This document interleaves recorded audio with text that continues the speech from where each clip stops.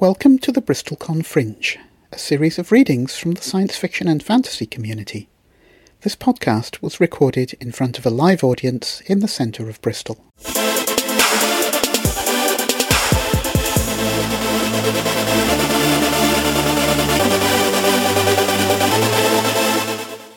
Anyway, we still have plenty of time, I think, so how about we have some questions from the audience? And Gemma, if you'd like to join us as well, that would be lovely. So we have a question at the back there.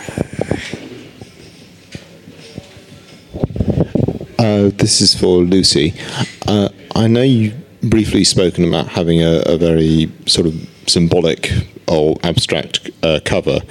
As much as you can say, how just curiosity, how would you felt if you'd had a bit more illustrated or sort of graphic one that like shows some of your character in a landscape? Like sometimes you have traditional covers. I mean, do you any sort of?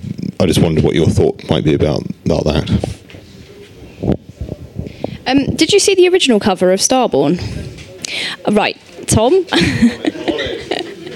Okay, so yeah, so that's the original cover of Starborn. He's modelling it beautifully. Yeah, like, as in, do you mean like, Peter Newman has those really excellent illustrations of, yeah, see, I would totally be happy with that. It looks really, really cool. I think that may not have served me very well was putting a woman on the front with her hair blowing in the wind, because it makes it look quite romantic and quite young adult, and I think it's possibly it did me a bit of a disservice, that cover. It was a bit, I love it, I think it's very pretty, but that's possibly alienating a big chunk of my readership, who might be, as I said, when you walk into a bookshop, you're bombarded with covers, and you kind of you don't know what to pick up, and if you're inclined to make any kind of judgment whatsoever, even unconsciously, you might see that and go, oh, it's not really that's possibly not for me, in which cases I think my publisher decided to just ditch the character entirely and just go with the symbol, which, I'm as long as it increases my sales, then I'm really happy with that, because I think the new covers look great. But yeah, I don't hate the old one, and I quite liked having a woman on it, but yeah, you go where the money goes. To be honest, I'm pretty open about covers, really. So yeah, I've kind of been in a position where I've had two quite different ones to judge, but I feel like I've kind of have to separate myself from my feelings on this, because to be honest, I just really want people to pick my book up and read it. So I'd love to kind of, get to a position where I can be like, this is the cover I really want. Make it happen. And another point on that, I think, is that the character on your first cover is in a cloak, right? And recently, just about every fantasy novel has had somebody in a cloak on the cover. It's like the entire publishing industry was being sponsored by Scottish Widows Insurance Company. So the fact that it's the same as everybody else, you want the cover change to stand out. It's really funny you say that, because that's why they did it. They wanted it to be Trudy Canavan-esque, because Trudy Canavan has a lot of hooded figures on her covers. So, and because lots of people have said it reminds them of Trudy Canavan, and our styles are quite similar, that's fine. It makes perfect sense. But I think maybe the market's moved on a little bit. People's, readers' wants and, opinions have changed a bit, because I think that, Trudy Canavan started publishing almost 20 years ago now. So, I've noticed that the trend for having, people in cloaks is still much more prevalent in the US, and just actually having people on covers. Whereas here, everyone goes a bit more kind of down the symbol route. I've just noticed a lot of paperbacks, especially, coming out with quite symbolic, abstract covers. And that seems to be the current trend at the moment. 20 years ago, pretty much exactly, because I remember reviewing the initial book in Emerald City, and that was about 20 years ago. Justin, you had a question. Thank you. This one's for Gemma. I'm just intrigued about your German story. It made me think of... okay, thank you very much. It made me think of The Book Thief. Yes. Which, I don't know if you know the story, yeah? You've read it? Yeah. and the whole Jewish-German thing mid-war. I don't know. Was there any? Let me have a bit of a ramble. You can speak after. I was intrigued also by the way you came at the sculpturing and the fact of being in a guild and having some experience of stonework and the use of German. And I wondered if also whether you'd had or read any other kind of classic German literature, like Mann and some of the other, Tin Drum, these kind of classics. Really where your inspiration came from for the novel, the story. Not from any of the sources you gave, I'm very sad to say. Yeah, I'm looking forward to getting more into that because obviously I'm going to have to do a little bit more reading if I want to write a novel about it. My inspirations came about from 2 books originally. One of them was Hyperinflation in the Wehrmacht era, I think. I'm not quite sure who it's by, but it's basically non-fiction. And it talks about the hyperinflation in the early 20s. That's it. I read that, and it gave a really interesting insight into the life of the average German civilian after World War I, and particularly with the things they had to contend with in their day-to-day lives. And it also touched a little bit on the Jewish. The feeling that there was this Jewish conspiracy because Jews were considered to have a better clothes, better food, access to better services and things, and this obviously the Sturmabteilung kind of played on that and played on people's fears and prejudice that they're having a better time than we are and things. So that definitely played into it when I came to writing the story. It wasn't something that I wanted to touch too much because it's a sensitive issue, and I'm not Jewish myself. And obviously, it's not really one of my stories to tell. But the name of the main character, Herr Herzl. Herzl is from German word of heart. And one of my beta readers, early readers, said, that sounds like kind of a Jewish name. And at that point, I'd really set my heart on it. And I thought, well, that's an interesting angle. Yeah. So I thought I'd look into that. The other novel that I read was the luminous life of Lily Aphrodite. Again, I'm really bad. I don't know who wrote it, but it is a fiction, and it basically explores the early career of a fictional silent movie star working her way through Berlin, through the First World War, and going into the 20s period as well. And that gave a really interesting insight into the life, again, of the average German, because we always kind of hear a lot about the World War I and World War II from our perspective. We don't often give much thought to the German civilians' perspective. So I found that was something that I wanted to explore. Was there anything else that you wanted me to cover? The sculpture. Had some training in it? No. No, I'm sorry to say. No, that just came about from a really old snippet of a story that I wrote years and years ago of a painter. A young man goes to apprentice to a master painter. And this was, years and years ago. It was a really old little piece. And as I was reading this other material about Germany in the 1920s, and in my head, it kind of connected with this old piece. And I thought perhaps I could rework that. And over time, the master painter turned into a piece of art himself. I wasn't sure if I wanted to go with the art, the painting still exists because Ambroise, the Steigenstoff in the story, is an artist himself. So he paints as well. But I've lost my thread. But I hope that answers your question. Okay, got a question there, and Alistair after that. I'll come forward. Sorry, can I just sit down for a second? I'm just curious about both of your use of non-English language, so making up and constructing new words. How do you know when you feel that you've got a word exactly right when you're making up a new word for something? And how do you, if you have to, limit your vocabulary so it doesn't become alienating for a reader, for that kind of new vocabulary? Okay, yeah, so you probably noticed I've got a word in here called, which I took from, the word jarl, which is basically a real word for a kind of landowner, which I totally nicked from Skyrim, but I spell it with an I, though. So, but sometimes I pronounce it with a J. It's just, like that. And Ken. But Ken is, obviously, it's a word anyway. So those two words aren't, particularly, even though I've instead of making them up, I've just reutilised them, really, for a different meaning. I read an essay by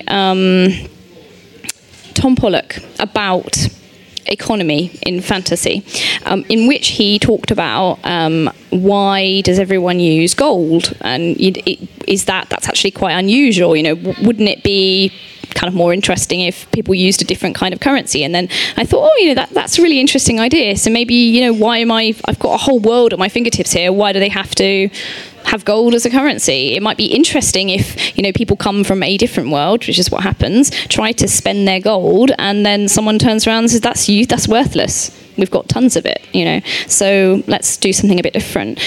That the word, so I wanted something really, really, really simple for that. You say about Franco, but use water. Yeah.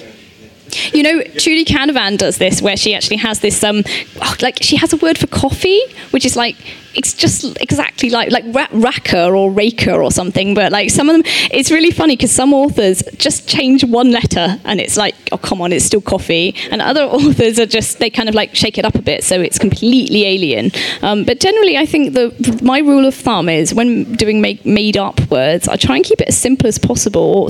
I try and write a word that's going to fit seamlessly into the English language, or that's why it's good to have one that mostly already exists. Otherwise you just end up confusing people. I'm an advantage there because the language I'm using is a real language. Sure. I don't know. I think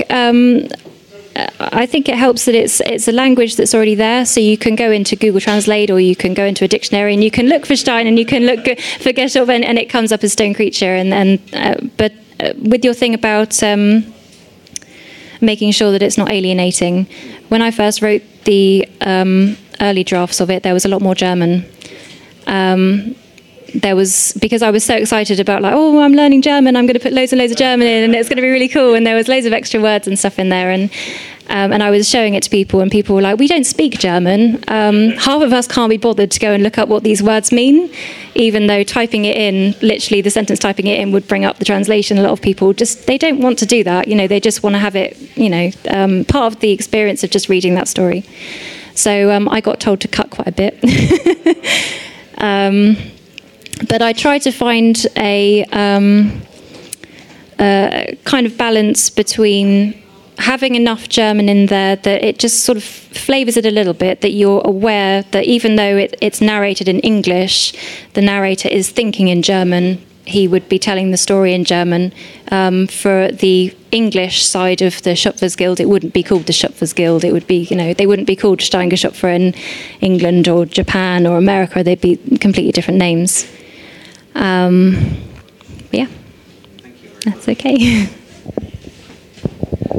The entire academic track at this year's Worldcon was devoted to the concept of estrangement, and that comes from some of the academic theory around science fiction, where one of the specific differences between science fiction and realistic fiction is this idea that you're being taken out of the real world.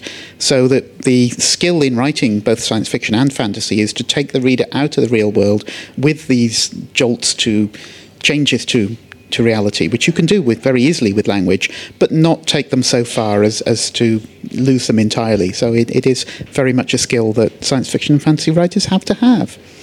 Interestingly, If you're ever looking for really good words to use, like in book 3, I had to have a kind of a bit of another language in there, and I thought, when you just make up, you put some random letters together, and it just looks stupid. You're like, this is awful. So I try to use a language that is a real language, and there's a really good resource on the internet, and it's gives you all sorts of kind of like dead languages, stuff that isn't really spoken anymore. There's a really good one that I used, which was mostly kind of an ancient Norse one, where you've got this great kind of dictionary full of words, and you can kind of do. I was doing a bit like you were doing. I was picking and choosing and putting words together and creating new words. So I always wonder if someone reads Firestorm, but who also knows ancient Norse, they'll be like, "What the fuck are you doing? I mean, it doesn't make any sense at all." You're just like, But I've noticed when I was done, and there's only a few words in there, they look a lot more authentic than if I just plucked them out of my head and put words together. Alistair. Yes, on the inner coherency of the novel is what you're doing with putting these words in. You have to make it coherent, even though it's not incoherent stuff, but in the world it has to be coherent. But the question I was going to say to Lucy is, on the cover, if it was a male with the old cover who had written it, would it be reacted differently with the female character on there than... No, if there was actually a male... If the book cover had a male author, would the people react differently than if it was a female author? Because that might change quite differently. So you mean a male author with a female character? Or right, okay. But with a man's name on it. Yeah, it might. No, it's a really good point. When I first submitted to my agent and then my publisher, I went under LC Hounsome. So I did the whole old initials thing, which is what so many female writers have done for ages.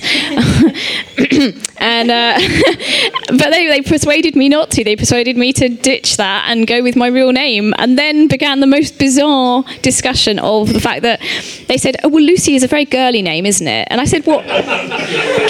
So comparing it to what? And they went like, "Well, what's your second name?" I said, "My second name's Claire." And they went, "Oh, well, that's much less girly, isn't it?" And I'm like, "But hang on, so we're discussing degrees of femininity in a female name? Like, it's just insane." So I said, no, I don't want to be Claire Hounsome, because that's not actually my first name. You're going to have to put Lucy on it if, otherwise do the initials. But just so weird, the fact that they even considered that. So the fact that they did actually, we had that conversation shows that it does play a part in some people's consciousness. Yeah, you use the initials, Gemma. I wanted to hide. I don't know. I don't know. When I first started, it seemed a good idea because, I don't know, Gemma doesn't seem like a great name. My middle name's Victoria, but then Victoria Anderson seems a bit highbrow. G.V. Anderson it allows me to hide a little bit more. I can write a little bit more without preconceptions, I should say, like they would perhaps with a writer called Lucy. That's really valuable. It just allows me a bit of a wider scope. If I was Victoria Anderson, perhaps people would come to my work thinking it's going to be, I don't know, a bit airy-fairy, super literary, so that was my reasoning for keeping it a bit neutral. Because you could always make up some name like Stark Holborn or something like that. Certain novels you're talking about, such as Gawain Bagariad and Judokan, actually are found in young adult nowadays. They're not necessarily considered necessarily as adult fiction. I know, but it's what I find as a bookshop. I put it in my adult fiction, but I also get a lot from the publishers teenage versions of those books, which don't fit in because it's just got a much more young adult cover for them purposely. Yes. Yeah, they do. Yeah, they do cross-sell it, and I think this is not to say that these books could not be read by adults or young adults. I mean, I think that if I put an age on this, I'd say 15 and up would be possibly even 14. If you were anything like me, who read the Silmarillion at 14, then you'd be able to cope with these easily. There's nothing particularly, I think there are teenage books which are much more graphic, for example. But I think it's one of those really interesting questions because, what really... I was saying earlier, what makes grimdark or what makes YA? And the only thing that I kind of concluded is that YA has quite a sharp focus on relationships.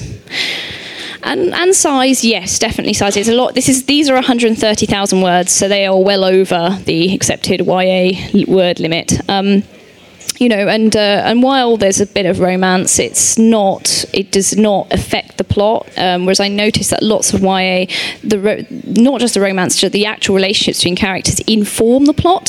So there's not so much other real world stuff, real world events happening in YA, so much as there is in kind of adult fantasy, especially epic fantasy, because there's a falling empire in this, so there's a lot of stuff that's going on outside of the characters, which is why I never classify it as YA, because I think if you liked Throne of Glass, for example, if you approached my books thinking they were going to be like Throne of Glass, you'd be quite disappointed, because they aren't. But they would be a very good stepping stone, I think they would bridge the gap between, being YA and being grimdark. So they kind of sit somewhere in the middle, really. But I definitely would never have sold them as YA. Oh, cute.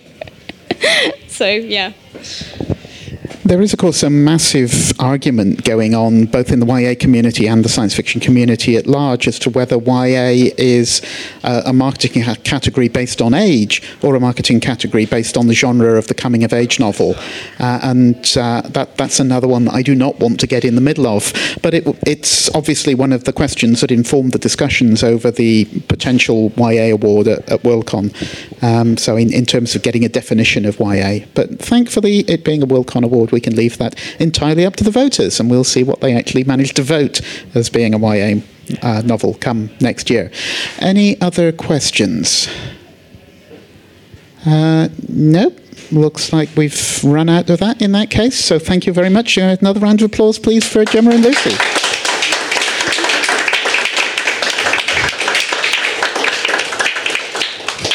Do we have any announcements? Pete Sutton's not here. It's a little bit early for the Festival of Literature anyway. That will doubtless be coming next month. I have some announcements. First of all, if you hadn't heard, the Worldcon in 2019, that's in 2 years' time, will be in Dublin. It's only about half an hour's flight away from Bristol Airport. Book now, because Worldcon prices only ever go up, they don't go down. And hotel prices in Dublin as well tend to be quite high. So the sooner you can get in, the better on that one. I hope to see an awful lot of you there. In addition to which, I have collected a few interviews at Worldcon. I've got a radio show on Wednesday, and that will include interviews with Stephanie Salter, Karen Lord, Tempest Bradford, and Nalo Hopkinson. So I've got a nice quiet show. I just put on the pre-records and watch the cricket or something, except that the Western Storm game doesn't start until 2:00. So there we go. Was there anything else I wanted to say? Oh, yes. I was in Forbidden Planet earlier today, just checking whether they had the new N.K. Jemisin, which they don't. But they do have a fairly massive clearance sale. There are an awful lot of books there that are £1 each or 3 for £2. So it might be well worth you popping in and taking a look. Anybody got any other announcements? Yes? No? Nobody sold any books recently? Gareth had a cover reveal, but we can't show covers, even though we tried desperately hard earlier today. No? Okay, in which case we're done. Thank you ever so much. And Tom, next event. Yeah. Let's not forget that we do this monthly, so please come back. So we mentioned Anna Smith Spark. She'll be headlining next month with Court of the Broken Knives. And for those who came or have listened to the open mic that we had in April, we have Chloe Hedden, who was, I think, opened our second half and kind of wowed us of, who are you? Come back onto the show immediately. And so she's very kindly got, she's unpublished, but she has been working on on something that she'll be presenting to us next month, which will be very exciting. And we will start sort of giving heads up for BristolCon Maine, which is the following month, mainly because our next open mic will be the Friday night before it released. So so we're back here next month on the 18th of September. We're back upstairs, and then it's the 28th of October, so it'll be the 27th on the Friday night in the we'll have one of the rooms in the Hilton Doubletree for our open mic, but anyone who wants to pitch in will have 5 minutes, usual drill. I would love to see you. Okay, thank you. And I almost forgot that I have a book out, or at least there is a book out which I have an essay in. It's called Gender Identity and Sexuality in Current Fantasy and Science Fiction. Well worth a read if you're into feminist rants.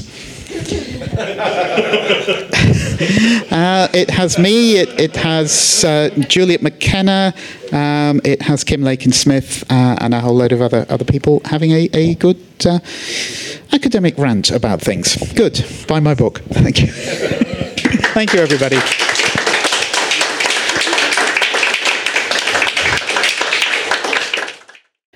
The BristolCon Fringe is a monthly podcast produced by the BristolCon Foundation. The music at the beginning of this podcast is The Future by Chevy 174. We'd like to thank the famous Royal Navy volunteer for providing us with a venue, and we'd like to thank you for listening. If you would like to keep up to date with our events, please like our BristolCon Fringe page on Facebook or follow us on Twitter at BrizConFringe.